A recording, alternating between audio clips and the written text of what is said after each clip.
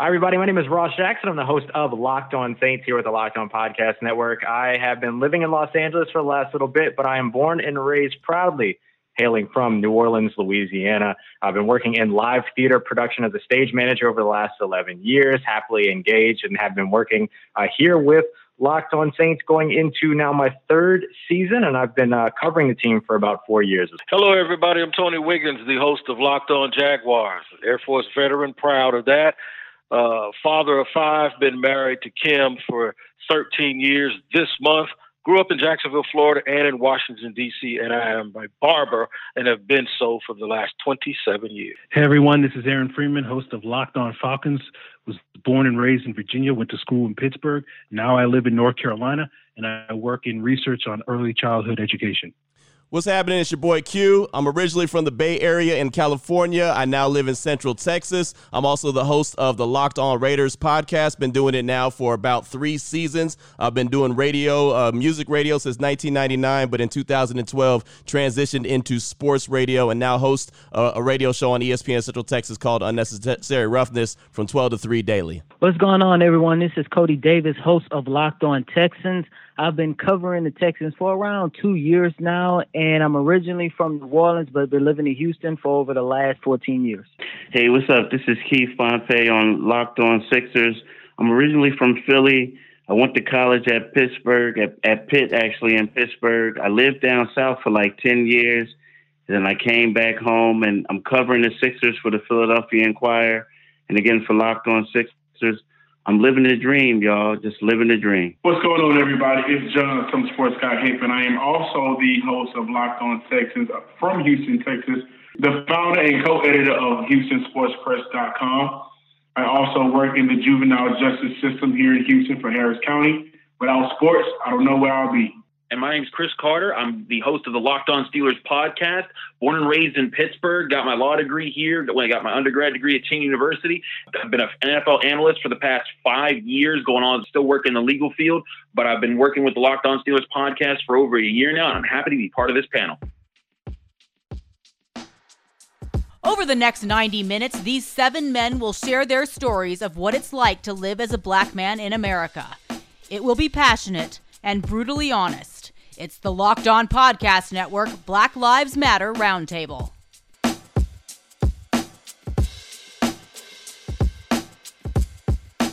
All right, family, very glad to be able to be here with everybody and to be able to talk with y'all. So let's go ahead and get rolling here. We'll open up with our first topic. We've got a few that we'll go through, but we'll kick off here with a question about when was the first time that you clocked and were able to articulate racism in your experience? Feel free to jump in, whoever has an experience to share right off the bat. Yeah, that's Tony Wiggins. I'll tell you what, maybe in retrospect, I probably experienced it before I realized it. However, I just know when I was a child living in the inner city and in what would be considered poor neighborhoods, I never felt that the cops were there to protect me. I always thought they were there to get me. And some of that may have been the people around me and their experiences that came to me as a child. But I had white coaches that would come pick me up for practice. So to me, it kind of erased it. So the first time I think I actually experienced it when I realized that, oh, this is something different. I took a job after I graduated high school. I took a job right before I went in the military. And I found myself working. I was the only person in there that was not on work release, right? These prisoners, they were like on work release, and I was the only one that wasn't. And we were working for $2 an hour because they were basically charging you for the food that you ate. Well, I told them I don't want to eat. I want my $4.25 an hour, you know? And when I told him that I had a better job for the last 3 months, that I was going to be a civilian, this guy named Mr. Miller, he looked right at me and said, I thought you were different. You're just like the rest of them. Now, mind you, I'm on my way to the United States Air Force, and he basically told me that I was like those cold-hearted killers that were in the back of the kitchen that were glad to work for $2 an hour.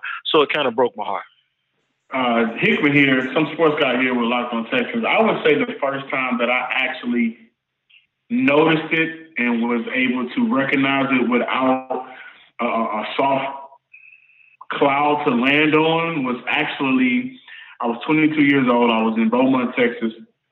We was having a house party, kickback at the time, and we got a little loud. So 2 police officers came, knocked on the door, and they did the regular, the normal. Hey, listen, we need you to, kind of shut it down or keep it quiet. We're getting some complaints. If not, then, if we have to come back, then these are the consequences that are going to have to take place. And at that point, I was okay. There was a 3rd police officer who stormed to my door while yelling, "I'm sick of this," all kind of things. And at that point, he began to try to belittle me, threw shots at me, thinking I was on welfare, I was on housing. He also, at that point, began to reach to his his gun, while he was yelling at me. And the other 2 police officers were sitting there, kind of, and still funny to me, and shocked that he didn't know we already had the conversation.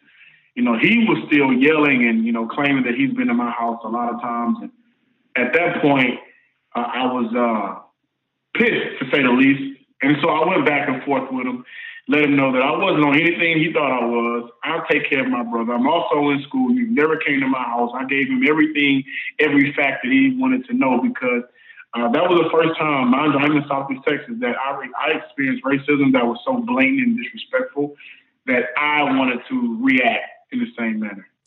This is your boy Q from Locked On Raiders, and it's crazy because you hear about a lot of racism when it comes to African Americans and the black male when you're in maybe an inner city. But a lot of the racism that I really experienced was being in a nice neighborhood, being in a neighborhood that my mom put me in, so I had a better opportunity to. That's where I really discovered and where I really was prone to have racist acts thrown my way, and it just blew my mind to the point where I was so uncomfortable being in the nice neighborhood.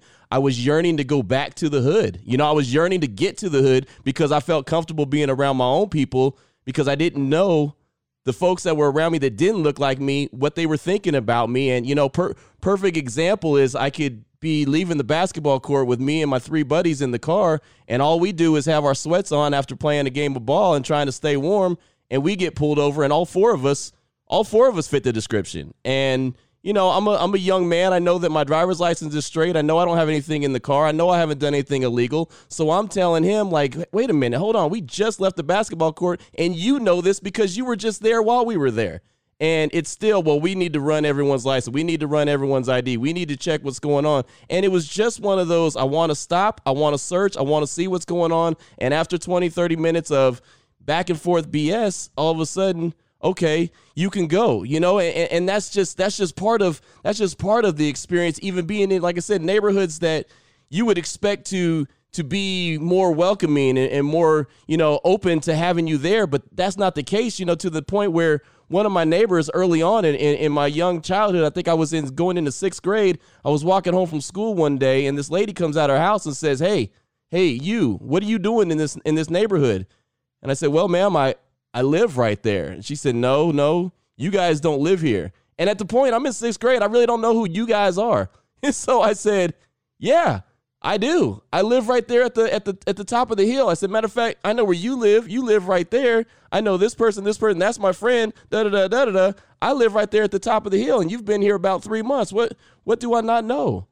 And she said, well, you guys aren't supposed to be in this neighborhood. And then it hit me that she's talking about you guys as just my skin color. And that's when it hit me where I told my mom, like, hey, I don't even feel comfortable being here. You got me in a nice neighborhood, but I don't want to be here. I don't want to be here because these people don't want me here. That should be a feeling that no child ever feels. And that's when I really started to know what time it was. And then obviously as you get older, you start to learn the interactions with the police and how you are supposed to act and what you have to do, which is a conversation that my dad had with me saying, don't ever allow someone to make a decision on your life.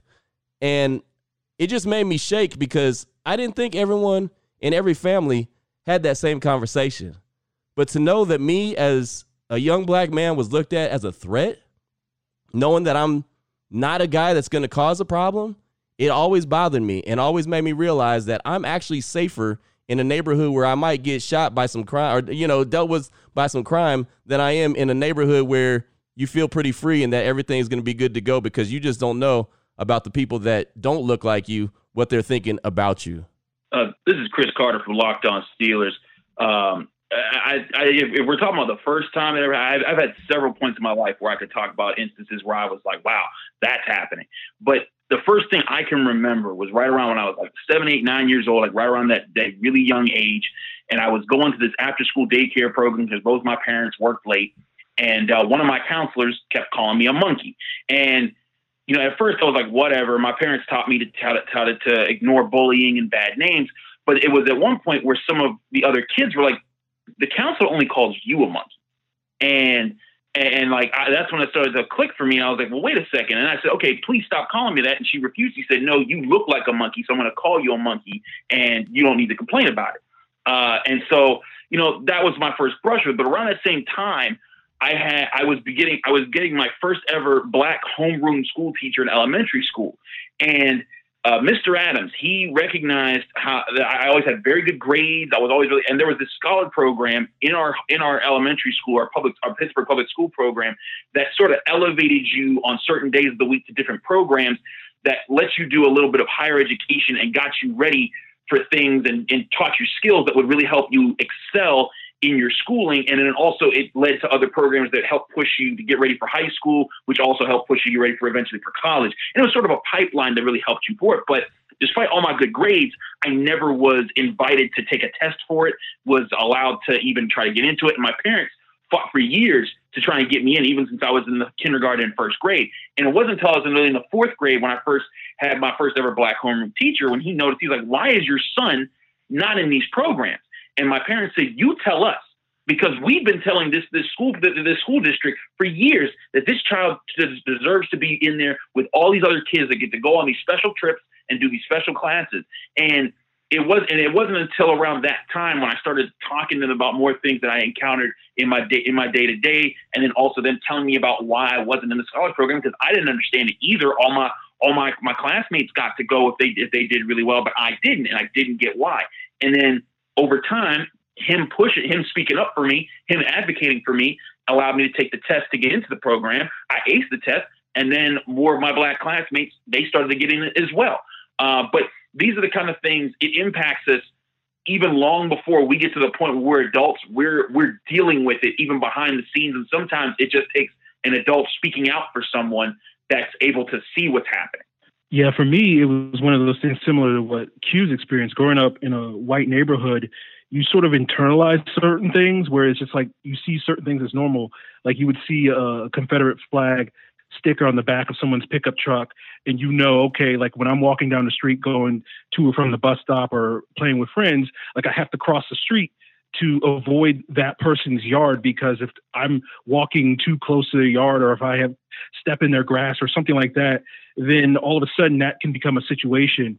You know, you see sort of Confederate flags, you know, all around town. And growing up where I was in Virginia, and it's one of those things where it's like, you sort of just know, like, oh, I don't go to that part of town. You know, I don't frequent those businesses. You know, there's one town over that's majority white that like you can go there during the day, and that's fine if you have work or something like that. But if you're caught in that town, if you're seen in that town, you know, after dark or whatever the case may be, you know, it's going to be a problem for you. And so those are certain things that you just sort of grow up internalizing, and you only realize, you know, much, much later in life, at least I did, that, oh, that's part of racism, but you just sort of grow up with that as something that's just a fact of life. You know how they say, you know, children sort of accept the world as it's told to them, as it is, or whatever the case may be. And that's just one of those things that, you know, as a kid, you're just like, oh, that's just part of, you know, the way the world exists. And then later on, you sort of understand sort of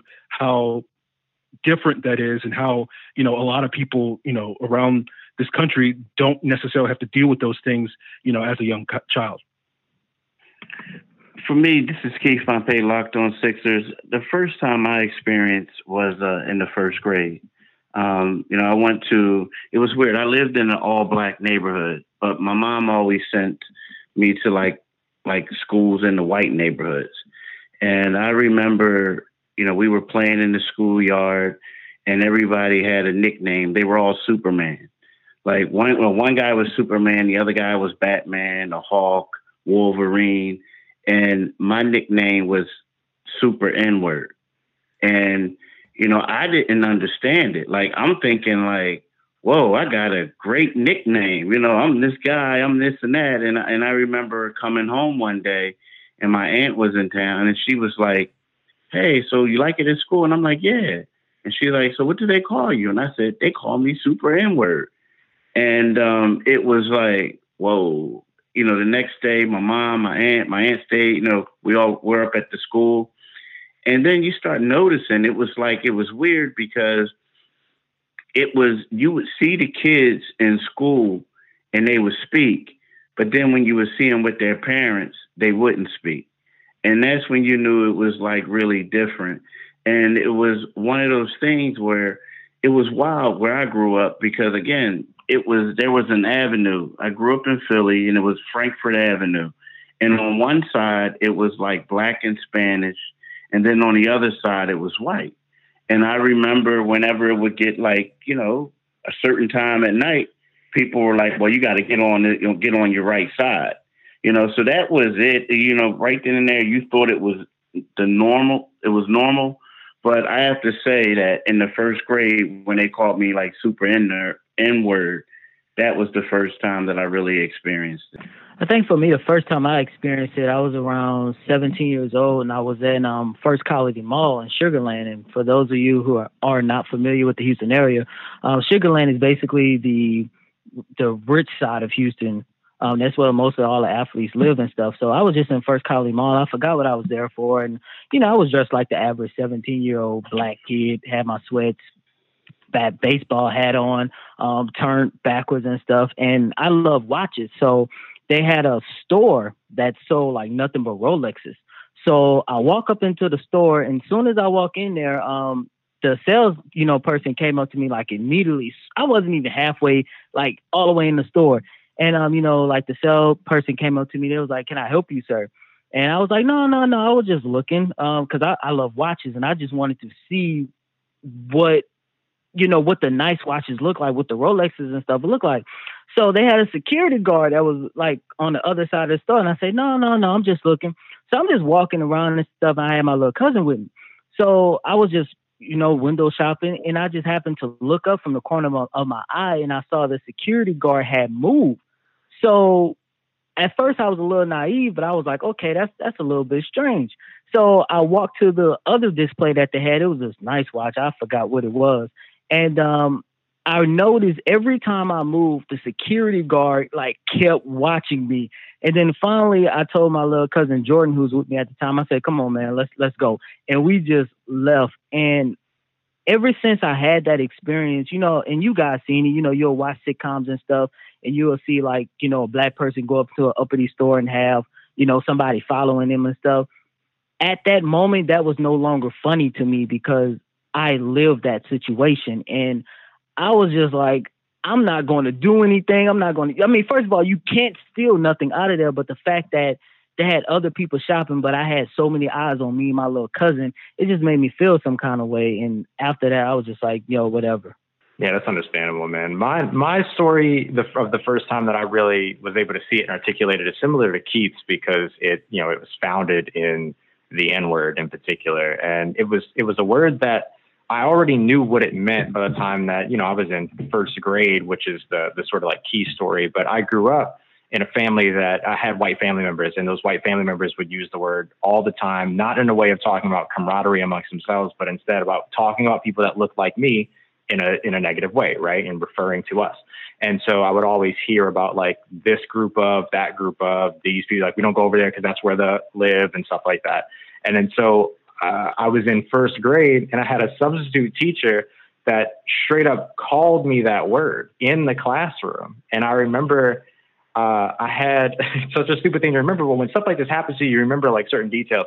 And I had like, you know, like a bag of chips, but instead I had a bag of like small, it was like cotton candy balls.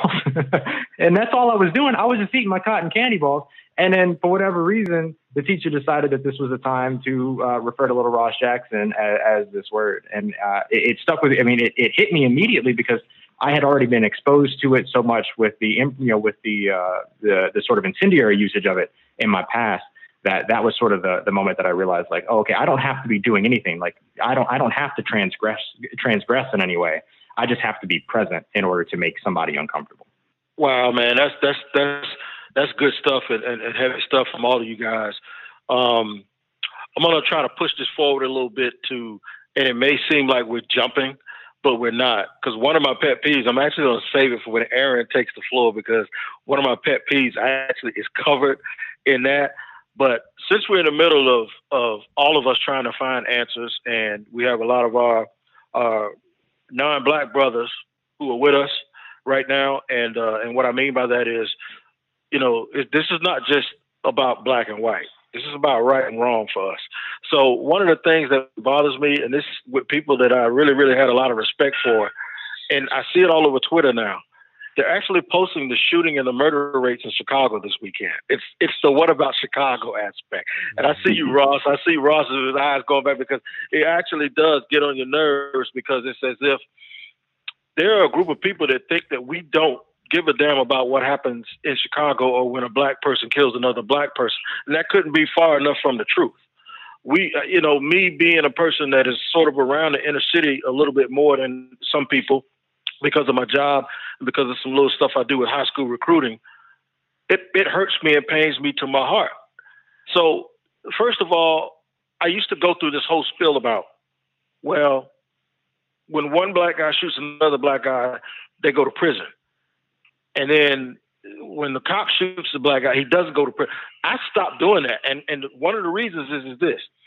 When your favorite team scores a touchdown, if the quarterback is white and the receiver is black, they don't divide the points.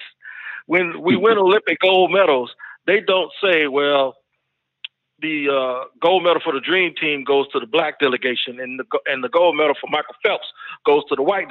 Our accomplishments are all one. So why aren't our problems everybody's problem? Why do folks look to black people as if I'm in Jacksonville, Florida? I've been to Chicago twice, right? Love their food. I don't know a thing about what's going on in the hood in Chicago. So why do you expect me to be able to go up like I'm just this super Negro and solve Chicago's problems? Chicago's problems are all of our problems. It's not a black thing. If our accomplishments are all ours, so are our problems. When a black kid gets killed anywhere, white people in Ponte Vedra should be upset. When a white kid gets killed somewhere, when 9/11 happened, did we count the bodies and see what color they were? We didn't. So it kind of pisses me off that someone asked me as if I have some intricate knowledge of what is going on in Chicago. I can't solve. That's an us problem. That's not a my problem. And I'll let you guys talk about it. Tony, this is Chris Carter here. I'm so glad you brought that up, because that is my pet peeve as well. When and this comes up every time black people or people that are allies to us bring up police brutality. Someone says, well, what about black on black crime? And they throw up these crime statistics, and we're angry about it. But like you were saying, why has this become a thing? Why is this black on black crime even a statistic when no one talks about white on white crime? When one of the school shootings happen and a white child goes and shoots up all the schools, is that considered white on white crime? Do we talk about white people can't complain about other things? No, it is a misnomer. It is a distraction used by people to distract us from the actual point of the conversation, which is, hey, we want these people who are supposed to protect and serve us by the law to not only stop killing us, but for the criminal justice system to properly punish them and give justice to the families who lose their people. And the other thing is that people say, well, and the argument is that, well, black people, they never organize around that. They don't care about the people who get shot in the neck. Hey, well, yes, we do. I'm sitting here in Pittsburgh this very evening. Just last night, another child got shot in Wilkinsburg, which is one of the black neighborhoods that are just outside of the city. And there's a group called Mad Dads. And it's a group called Men Against Destruction, Defending Against Drugs and Social Disorder. They're a group of black men that are in our community, and this is an organization that's across the country. And they patrol our neighborhoods as black men, and we go through. And these are black men. They're not super. They're not vigilantes. They're not superheroes, but they're janitors. They're preachers. They're teachers. They're coaches. And so when they see kids on the corner, they don't try to get physical with them. They just say, "Hey, young man, I knew you. I taught you in 3rd grade." Or I preached you. I saw you grow up on your block. I know you don't want to be doing this right now. And their presence has helped so many other situations. There was, in fact, years ago, there was a statistic where people were dying on buses, and I believe this was in Minneapolis itself. And there was a problem because there was violence happening there. And all Mad Dads in that city did was they sat on the buses and they just had their presence, and they wore a T-shirt that said, "I'm a Mad Dad." And the kids that were committing those violent acts, they would stop because of that. And there's many organizations like that. There's Stop the Violence movements all across the country. There's rallies in black neighborhoods. But the problem is with the people that say, what about black on black crime? They don't care about the people that die in the situations. They use the lives of those people as political punchlines. And it is seriously insulting and infuriating as a black person to hear, not only do you not care about the people that are dying at the hands of the police, you only care about the people that die at the hands of gang violence and other violence in low-income communities, only to use them against the people that are trying to ask for justice for these people over here. It is more of a statement of why, to these people that use those arguments, that Black lives don't matter to them. So that is, I agree 100% with you, Tony. That is one of my major pet peeves. Yeah, I want to jump in on this one too a little bit because it'll lead me into kind of my big thing too. We talk of the white on white crime question and the black on black crime point or narrative and everything like that. It's an interesting thing that always continues to come up at the most opportune time for people that are trying to push that particular narrative. But we never talk about what that mentality actually is, because the fact of the matter is that people commit crimes in the communities in which they live. So why don't we talk then about housing loan discrimination? Why don't we talk about redlining? Why don't we talk about gerrymandering? All those things that push our communities out to these places to where they are food deserts, to where they are desperate for material that are desperate for things. So it's just the weirdest thing to where it's like, okay, and even trying to deflect the actual issue that we should be talking about with an issue that doesn't exist, what you actually do is push a narrative that actually works against you, because here's all these other conversations that we could be talking about based upon what you're trying to push here. And when you do that, and this kind of rolls into sort of my pet peeve or we talk about like microaggression, covert, overt. To me, it's all aggression, right? Period. It's all aggression anyway. And for me, one of the things that I experience a lot in having these conversations is the individualization of the conversation. So if I'm talking to a white person about here's why these things are important to me, which is a conversation I'm perfectly happy to have any times where it's actually a conversation and discourse. I don't really engage in arguments. I ain't got energy for that. But if I'm having those conversations and then somebody looks at me and says, well, I'm not like that, that ain't the problem. You're not the problem. And the thing that I always tell people is that if the issue was individualized between you and me, it would have been handled already, right? Like we would have talked it out. We would have done whatever we had to work it out. But what we're talking about instead, when people want to individualize or internalize these things as if I'm specifically talking to a person, a white person, that's not the case. What we're really talking about is the fact that, over 90% of policymakers are white. 100% of the people that have the highest gross income in the country are white. Over 80% of the NFL ownership is white, or over 90% of the NFL ownership is white. Over 90% of the Congress and of the House and Senate, they are all white. And so when we talk about that, we talk about the fact that this is a system that has been put in place and is continuously perpetuated by the people that created it, that is doing exactly what it was built to do. And that is what the issue is. It is a much bigger issue than anything that's individualized between me and a single person that I'm talking to. So please stop internalizing it as if I'm saying that's all your fault. However, understand where your role is in either remaining complacent in it, remaining complicit in it, or perpetuating it in your own individual way.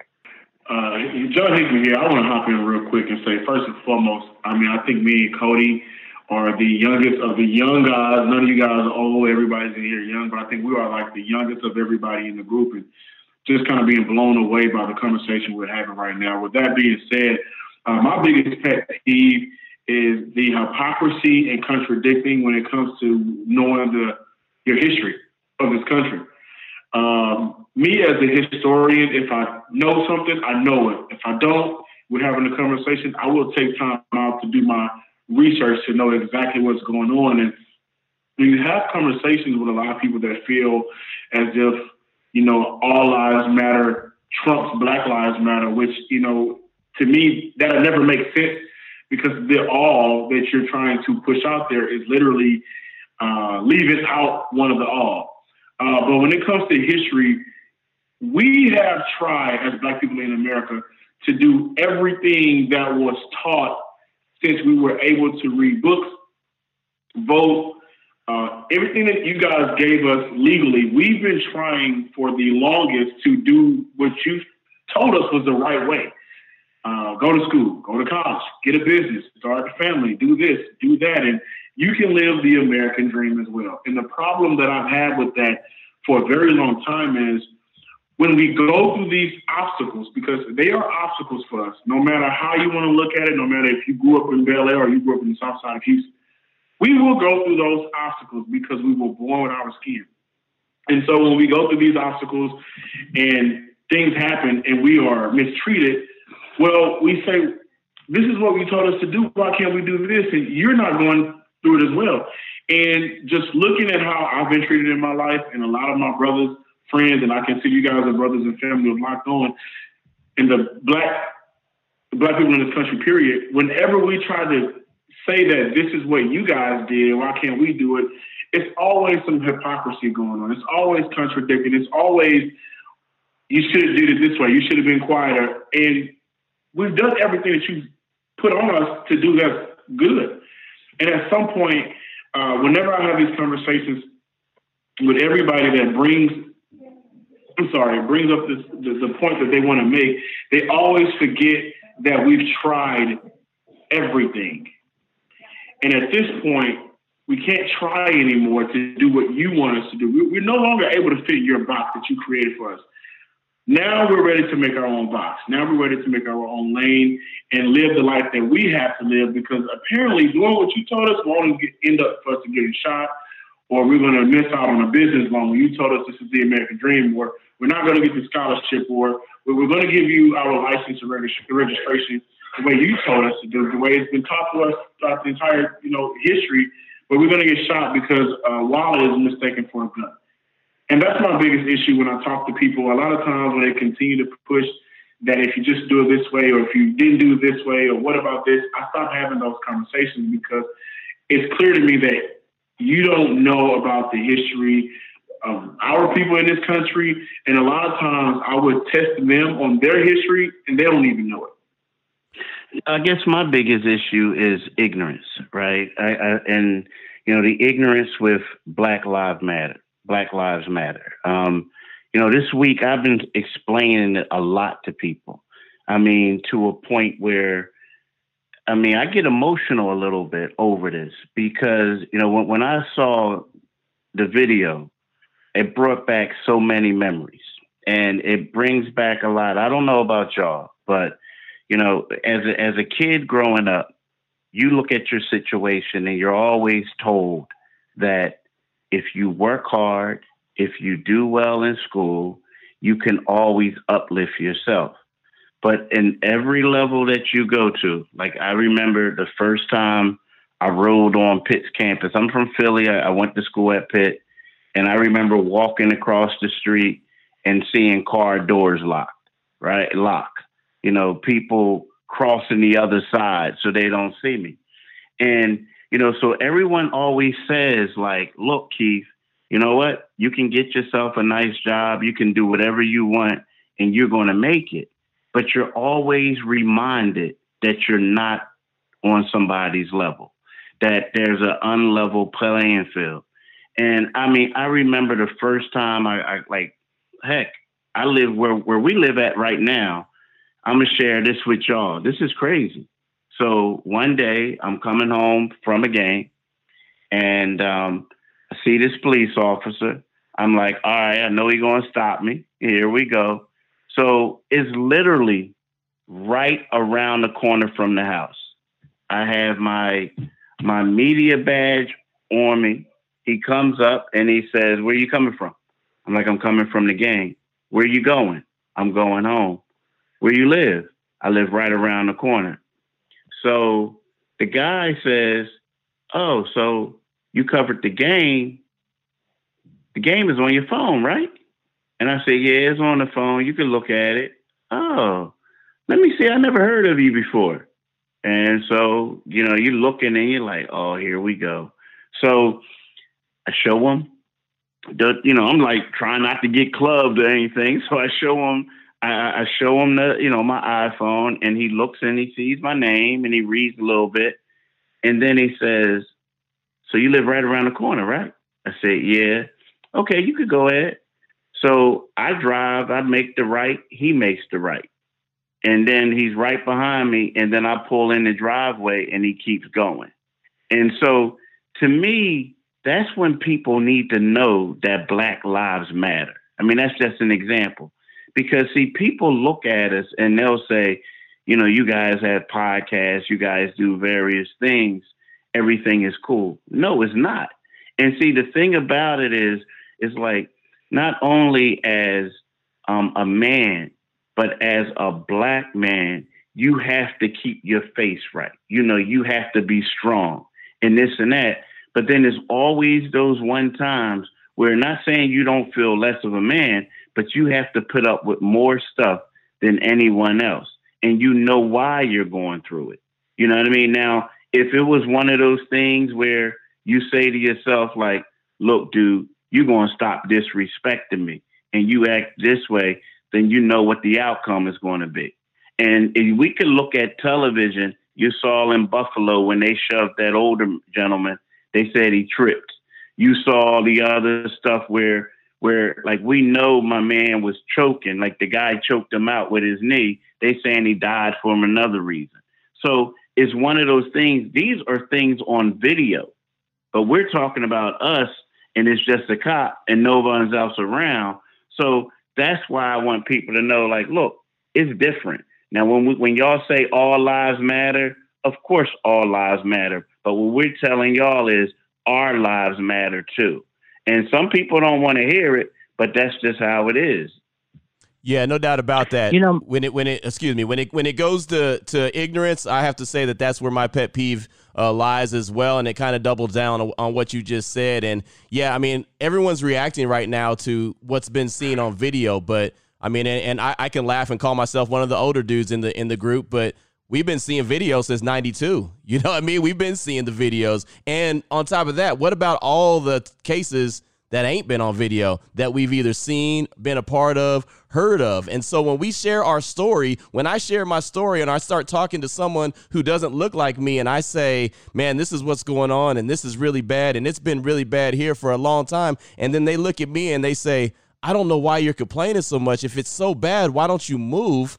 I just laugh. You know, I mean, I just laugh and I was like, okay, so I'm just supposed to get up and move every time something is bad. I mean, if that was the case, I'd have moved around the country my whole life. You know, at some point, you got to stay and fight, right? And that's what we're seeing right now in the country is we're seeing folks staying and fighting and saying, you know, what the hell with this?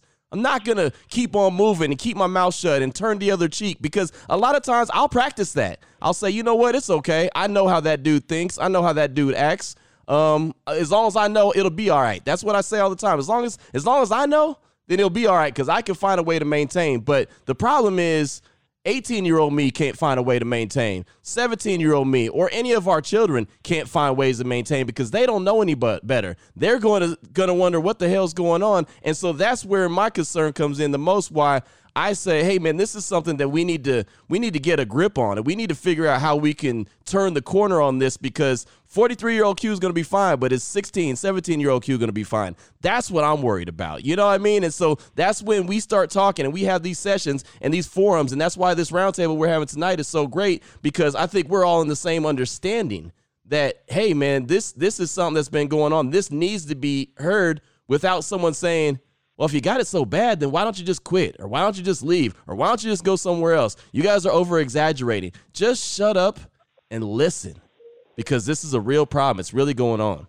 You know, for me, the biggest pet peeve is when you take a look at the news, it's the narrative that's around someone who is Caucasian versus an African-American male. And what I mean by that is when you have a story of a white male who goes up and kills 17, 18 people, whatever the number might be, they commit a mass murderer.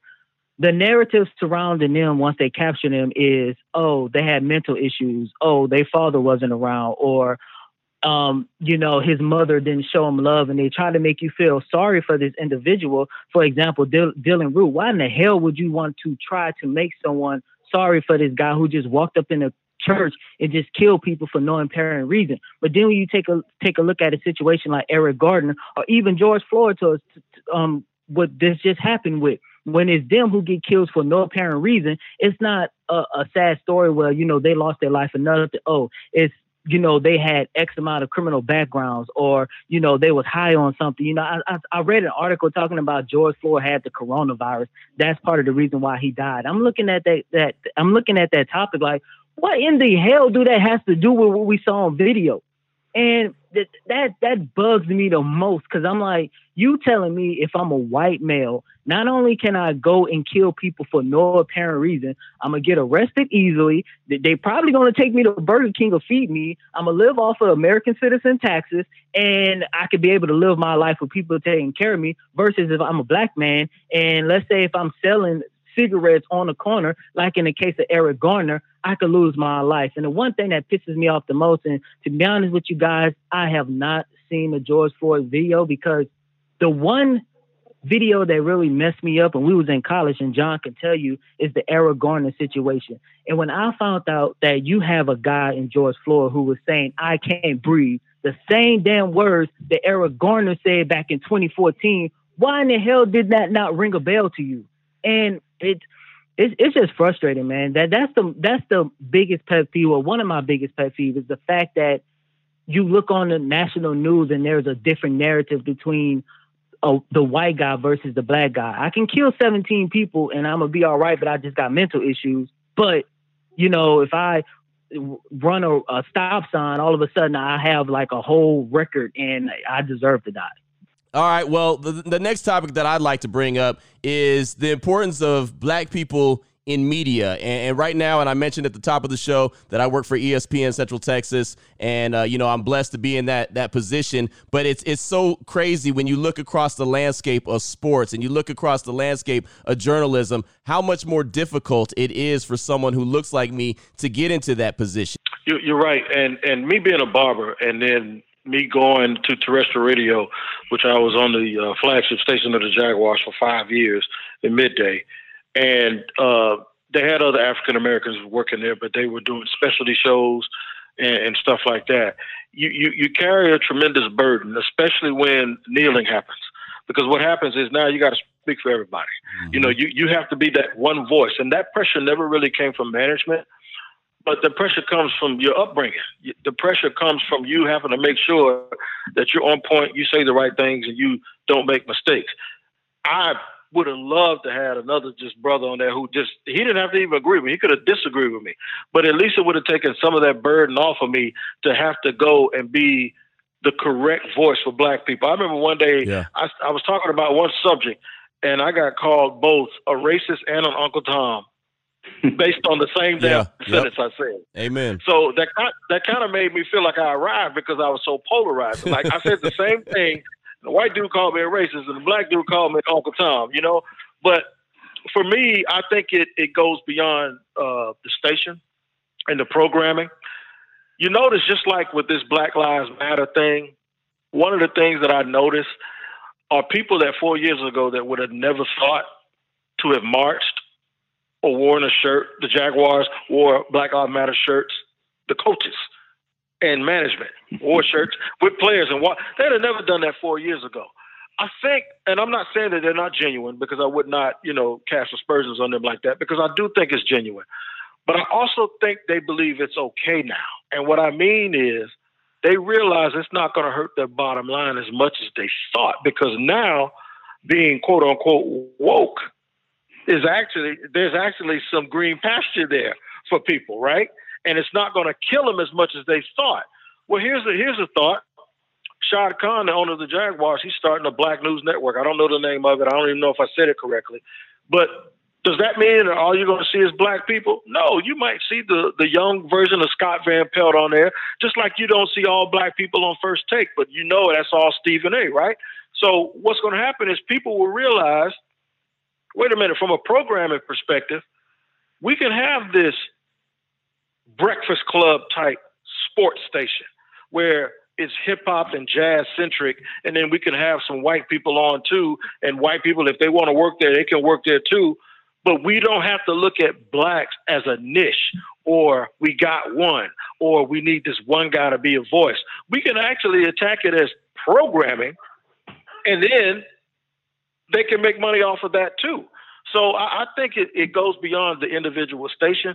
I think it happens to be with the investors. I think they have to also create a platform, and somebody has to create a station that's willing, and it doesn't have to come from a black person, that's willing to say, you know what, we're going to start this the way Shad Khan has done, and we're going to be diverse, and we can make money from it, and it's not a niche. It's just a thing that everybody watches, and I think it takes the color out of it. I want to tag in one quick thing, real quick, just about the importance of us in here, right?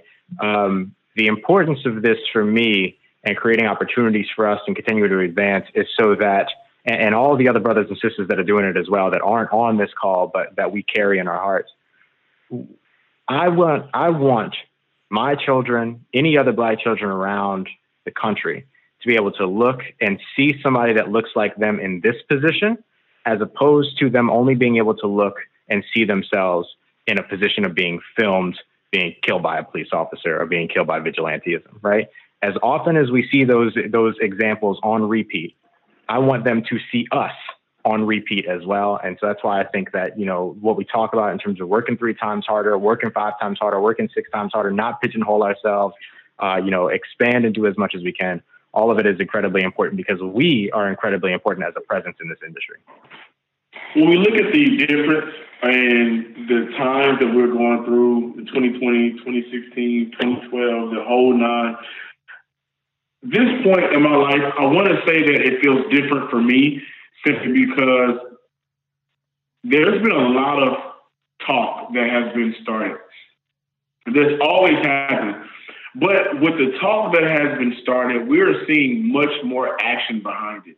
Now, whether it's from the rioting, looting, whether it's from the constant marching and protesting and really putting pressure on local officials, mayors, governors, police chiefs. I was out here in Houston and we did the march. The police chief was out there with rappers Trey, The Truth, and Bun B after everything that's going on with George Floyd. There's been so much action behind it that I feel in the previous years that has lacked on behalf of black people in this country, and especially when the boom of social media started to pop off. I felt like everything was a hashtag and it'd be okay. And right now, you know, whether some people want to make it a trend or fad, which we're seeing a lot of quote unquote social influencers, you know, take pictures just to leave the scene.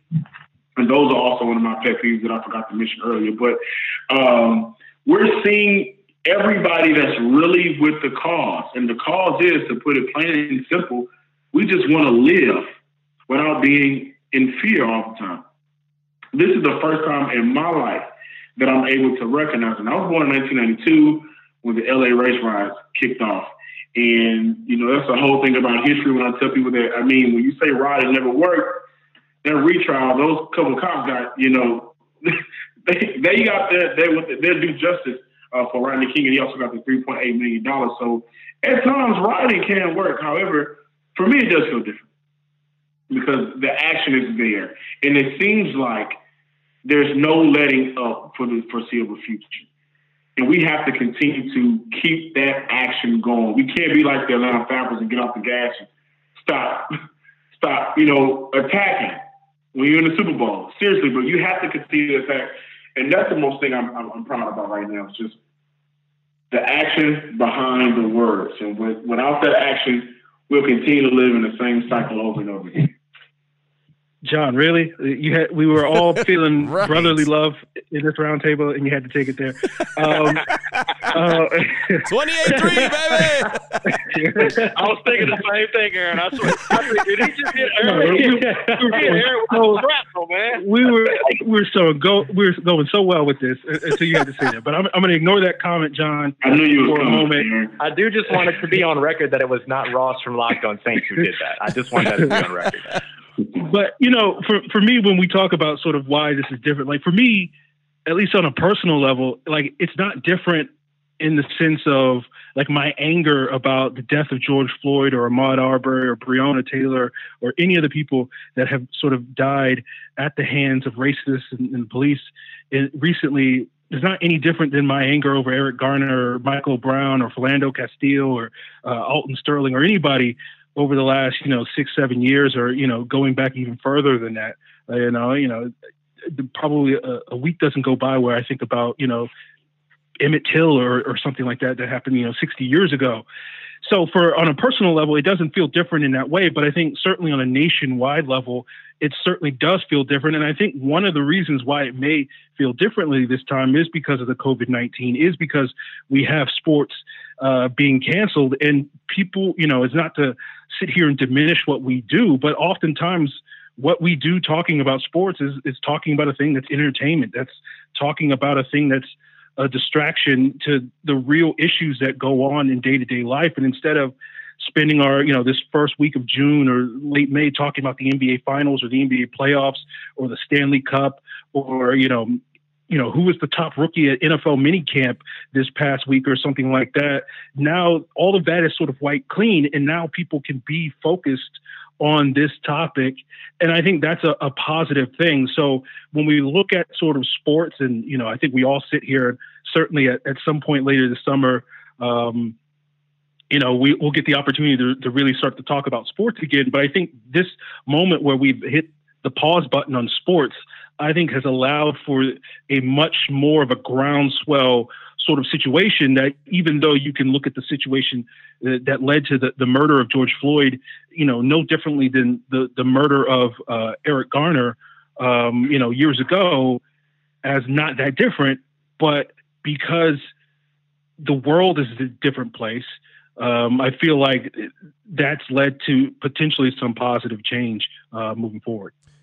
Yeah, it's definitely different. It's way different. And it's one of those things that really blew my mind when all this really kicked off, because I kept asking that question, why is this different? Like I said, man, I remember 92. I remember Rodney King. I remember all the videos that we've seen and all the people that have gotten off and gotten away with things. I mean, we saw a guy who wasn't even really a security guard get away with killing Trayvon Martin. I mean, we saw everything. And it always bothers me because as a father, I keep saying that I can't protect my son when he goes out in the streets. I can protect him and teach and preach to him all I want about, hey, you and me, we look like someone who cannot afford to make a wrong move or jump the wrong direction or reach for something. You have to be on your A game. You have to be as careful as possible at everything you do. But I can't, I can't just stand over and hover over them all the time. And so to see all this reaction across the country, I mean, if you're looking for a silver lining, I feel like it's positive that these conversations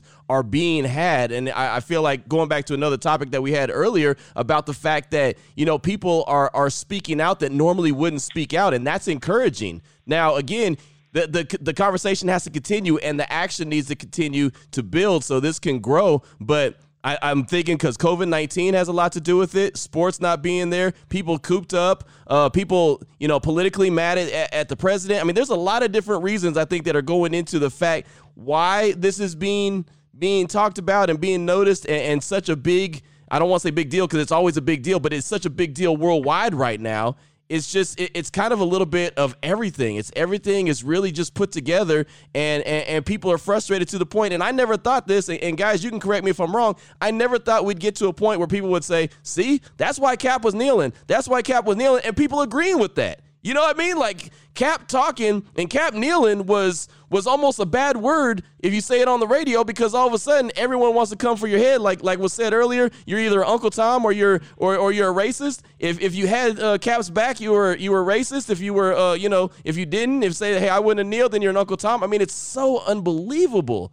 But right now, I feel like at least the conversation is being had and it's being heard. Where a lot of times it's just talk, and people shut down and don't listen. I feel like now people are listening, and that, if you could find a positive, that would be it.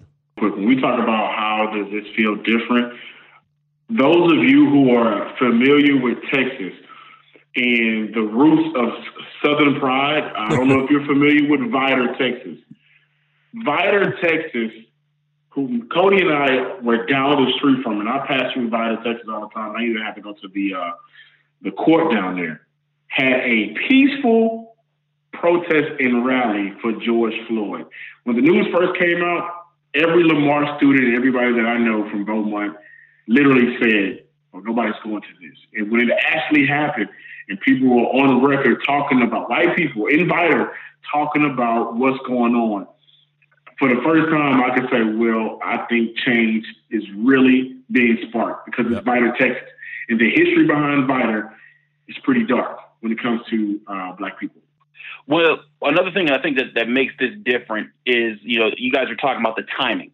And one thing that really struck to me was when I heard attorney Carl Douglas, and he's a longtime expert in talking about police brutality and fighting against it. But he was on ESPN radio last week talking about how the country saw this man narrate his own death. And this also coming off of the heels of Breonna Taylor and Ahmaud Arbery. And when you hear this man, he called out for his mother. He called out, he begged for his life as he died. And like Cody was saying earlier, this is not the first time we've heard that. We heard that with Eric Garner. He said, "I can't breathe," as he was being brought down to the ground and continued to be choked while he was not a threat. And we see this again. And for years, people have been saying Black Lives Matter. I think the organization is over 7 years old now. And we saw Colin Kaepernick, take a knee for this. We've seen people say this for years.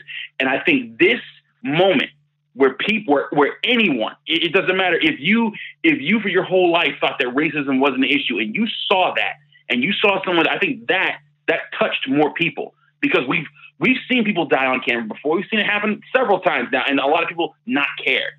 But we haven't seen a man cry out like that. And I think that reached a lot more people. But what we need not forget about this situation is that it has the attention of the world, but this is much bigger than just Black Lives Matter. That is the tip of the iceberg. That is the baseline. That is congratulations, you made it to the start of the race here. We have so many more issues, and I'm going to get to this in our last topic of this discussion. We have so many more issues that we need to address that involve the safety of Black lives moving forward. But I'll get into that later. Yeah, I want to just add something real quick. I do feel like this is our modern day Woodstock.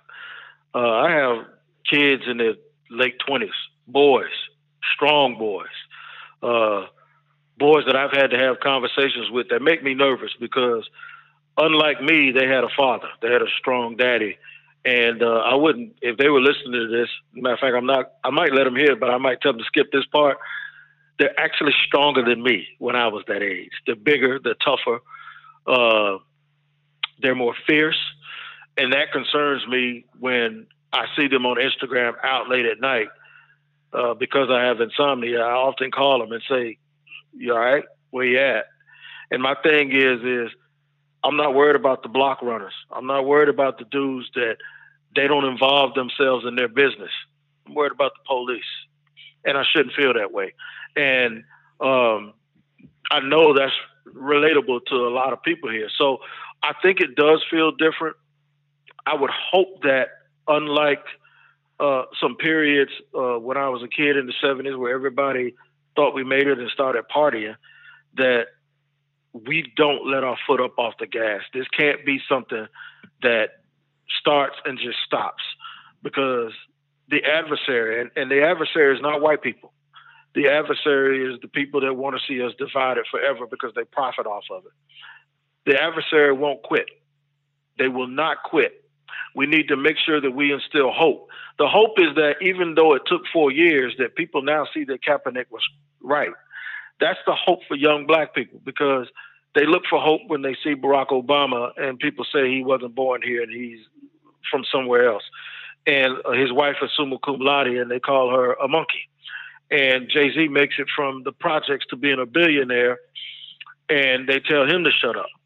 And they tell LeBron James, who was a product of a single parent household, who builds a school and becomes a half a billionaire, and they tell him just to shut up and dribble. So you see these cases one after one where we realize we can't outdress this situation. We can't out-articulate this situation. We can't do any of that stuff. And that's why when people tell me, when I see you, I don't really see color. No, I want you to see color. Stop telling me that. Because my thing is, that's another one of my pet peeves. No, I want you to see me as Black because I see you as white. But it's okay because our history is our history if we're together, right? That ugly history that hurt me and my ancestors, that's our stuff. We got to own that. If we never own that collectively, if we're a family, then I always feel like an outcast. Don't tell me that you're looking past my skin color as if my skin color is something that I shouldn't be proud of, because quite frankly, I come from the thought of Martin Luther King and Medgar Evers and Harriet Tubman. I feel like a superhero. So don't tell me you're looking past that for me. My thing is, we need to give hope. Hope is when you're standing in the inner city and you're cutting hair, and Lil Ray Ray's 13 and he has a choice to go to the streets or be like the guy on TV that is constantly ostracized by people in power. We forget that Colin Kaepernick was a 4.0 student in college. We're no thug. And by the way, them calling those kids that's marching here in Jacksonville is a march tomorrow. Those kids are Black Lives Matter. When they call them terrorists and thugs, they're college students. When they call us, these articulate brothers on here with all of these degrees and military service and all of this stuff, they call us thugs and they call us race baiters. The Bomani Jones of the world, let me tell you something. All of us know some thugs, they ain't marching. Not only are they not marching, they don't have Twitter or Instagram. And not only that is, they ain't negotiating with you. They're not going to come ask you for nothing. And that, when I say you, I ain't talking about white people. I'm talking about me too. Yep.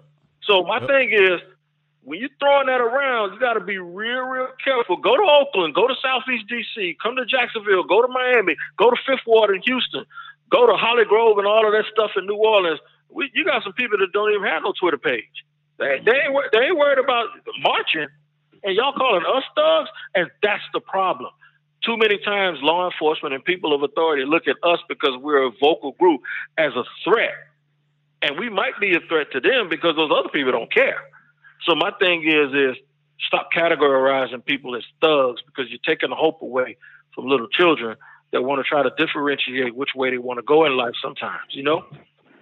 And I think the most important thing with that is you can't sit here and say, I hate this, is my pet peeve as well, or you're not like the rest of them, or you're not like the other ones.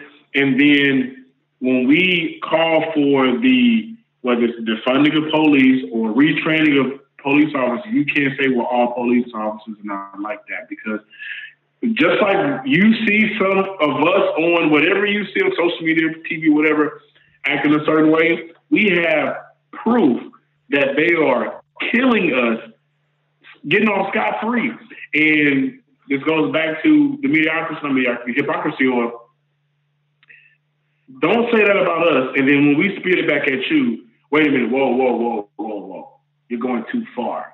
I think right now in 2020, when we've seen segregation, we've seen lynches, we've seen crosses being burned on people's yards, we've been past too far for a very long time now.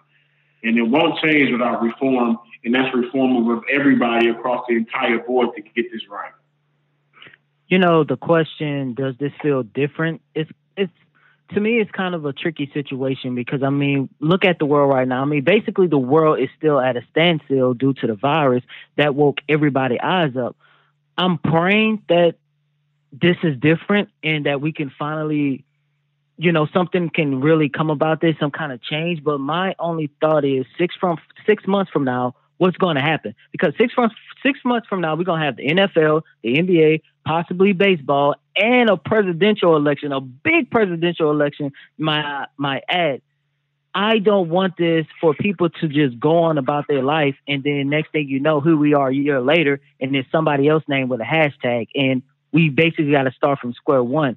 I just hope that the people that we are seeing that are finally speaking out, the ones who now understand why Kaepernick took that knee, the people who now understand the full meaning of Black Lives Matter, I hope that when they say that they understand and that now they want to march with us, they want to fight with us, that they're doing it because they're sincere about it, not because it's the right thing to say right now, versus when everything tried to go back to normal 6 months from now, you know, it's just going to be a thing of a past. And then, like I say, next thing you know, it's going to be 2021. There's going to be another Black African-American male or female name hashtag, and we feel like we back at square one again.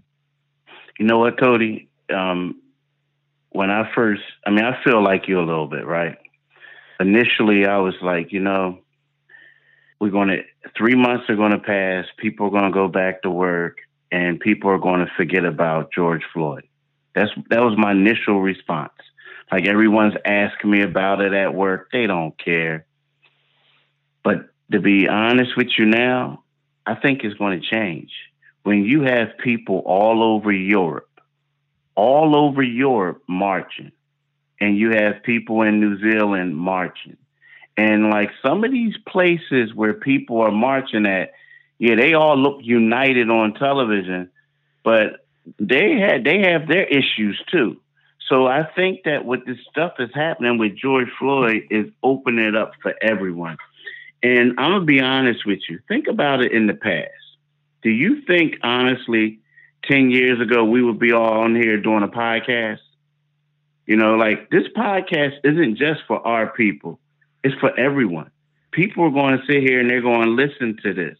And it used to always be our problem. Like, yeah, another black guy died. That we ain't got nothing to do with that. That's dumb. You know what I mean? And I think now, initially I used to get upset because I'm like, man, why is my white neighbor calling me now saying, hey, man, I'm sorry. I mean, I had a high school guy apologize to me today over something that I don't even remember, right?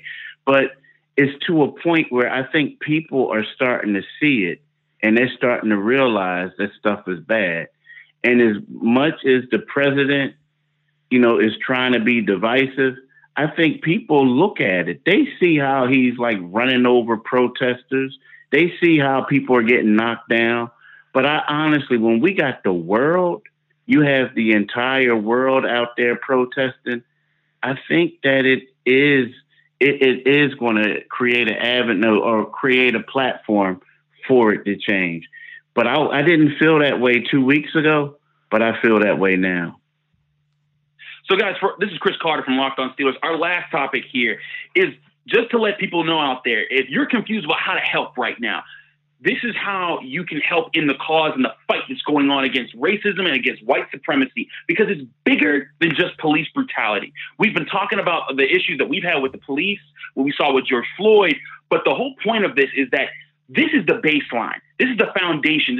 We want our lives to simply just matter enough so that when you see us die on camera, that they matter to someone else. But that is the tip of the iceberg in this conversation, because there are numerous other areas. I mean, and we can go on, we can do 3,000 shows about all the different areas where black people suffer at a rate that is higher than other people in this country. And in some cases, higher than any other group of people in this country, whether it comes from housing discrimination and gentrification, like how Ross was touching on earlier in this show. And we look at employment rates and how even when President Trump was saying during his administration that black unemployment rates were at the lowest they are in history, he neglected to say that was also at that time still double of what white unemployment was at that time. And even now, we're seeing COVID-19 unemployment rates skyrocketed this month. They said the month of May from the month of April was the first time we didn't see the national unemployment rate rise when you looked at the majority of Americans. But the one group of people that it still rose for was black Americans. That's because there's still issues of racism, of disparate impact, of things where you look at employment discrimination, things that you can impact every day. And this message is to everyone listening who's thinking like, man, I don't know how to stop police brutality. I don't know if I can't be Batman and just find it the next time a cop is being bad. But what you can do is when you're sitting in your office and you see it and you're in your company and you know that there's a black person that's been working in your company for 10 years and, you know, a black woman's been sitting there and she's been dedicated to her job and there's a promotion on the line, and she gets passed over for a person who's been working there for 2 years and doesn't do nearly half as much work as she does, you can speak up in those moments. A perfect example of how racism is impacting in so many facets of our lives. In the very coverage of the protests right now here in Pittsburgh is a perfect example. At the Pittsburgh Post-Gazette, which is a legendary newspaper in our city, it has covered some of the worst times and the best times and brought so much insight. But right now it has changed direction, and it is going in a direction that is silencing black voices. Alexis Johnson, a black woman who is a journalist in our city, was doing a great job covering the protests.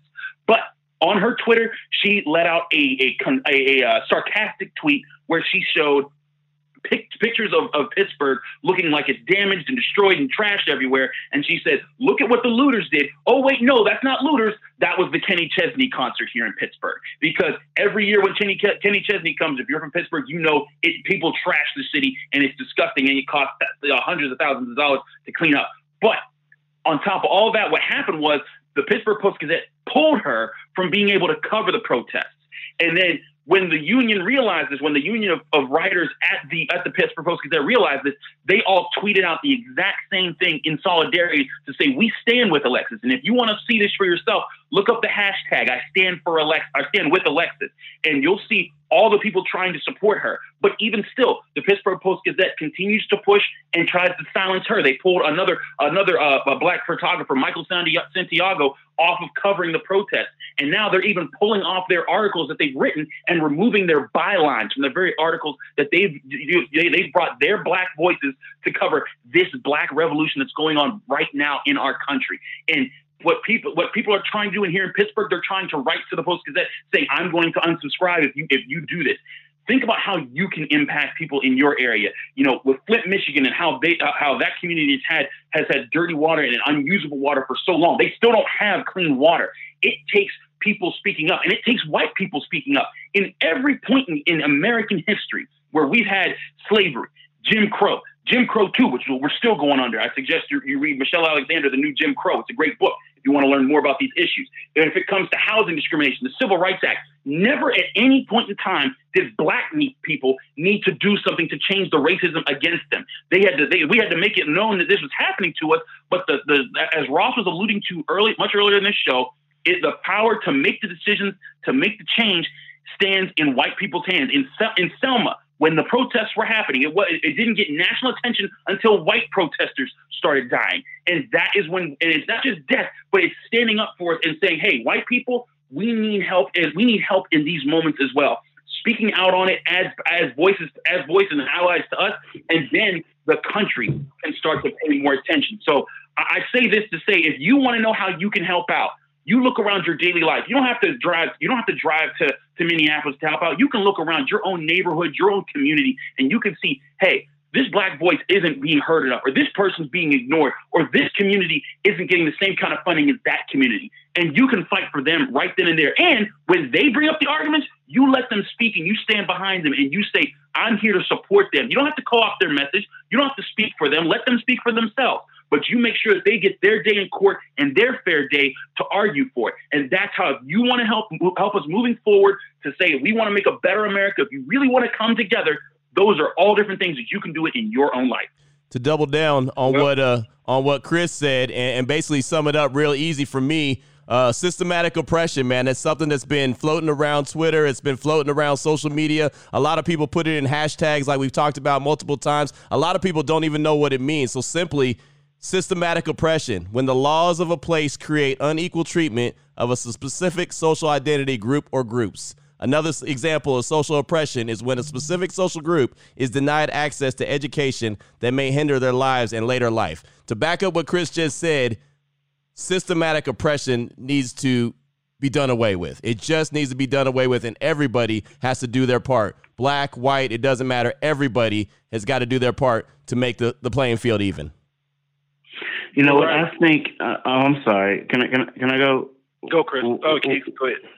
I think you just have to stand up for your rights, like you guys said.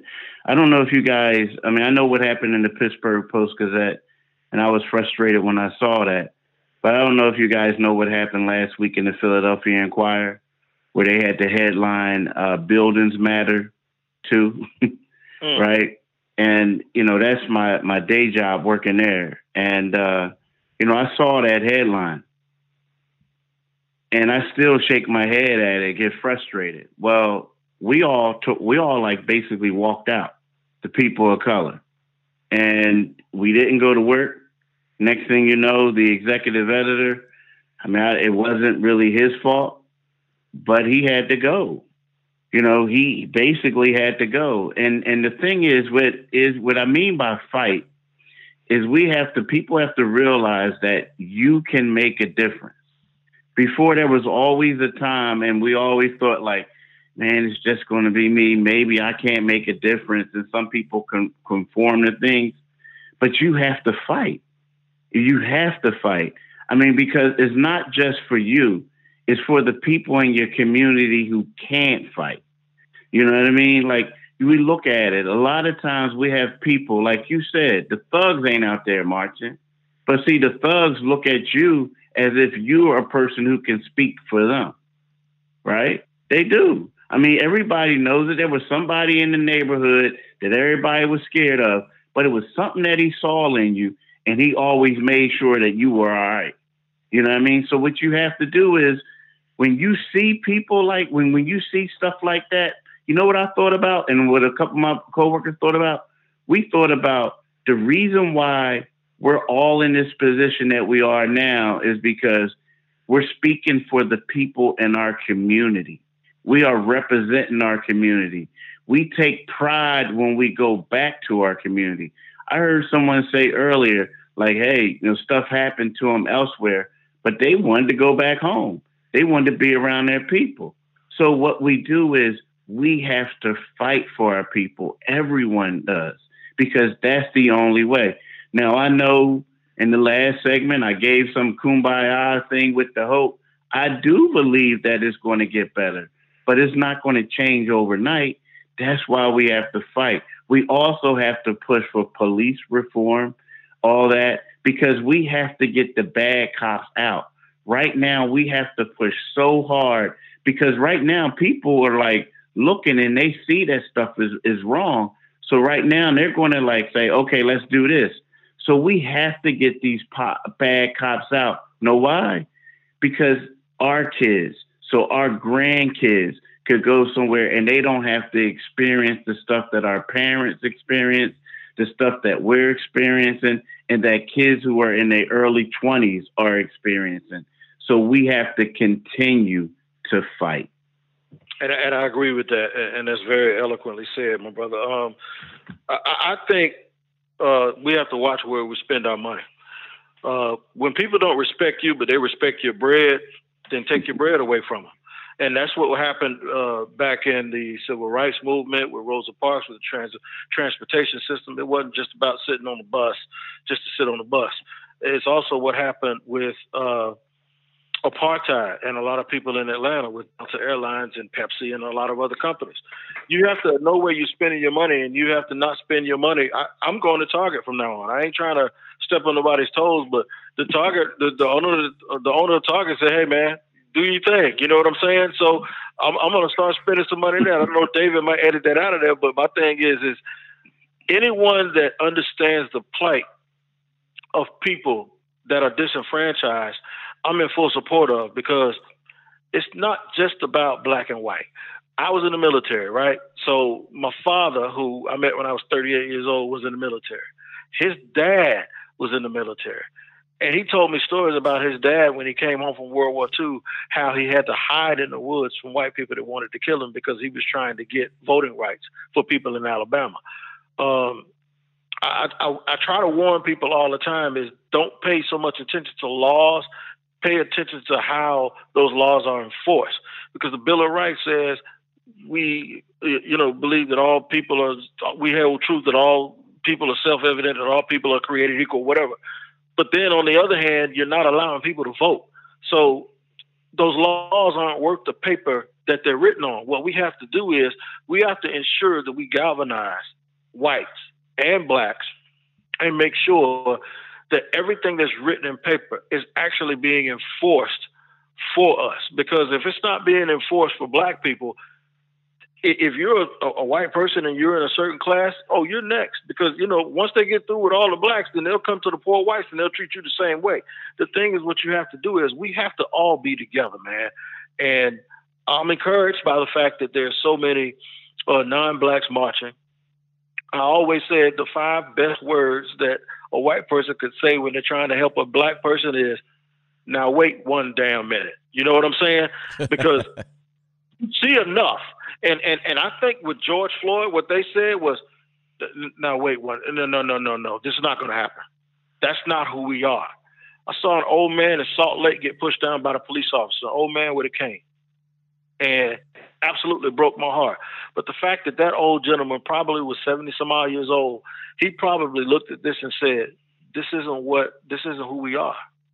This isn't who we are. And we have to realize that there are people out there that aren't African American or black that do realize that. And in our message, we have to make sure we have inclusion and don't hold people to the fact that they didn't understand previously what they now understand.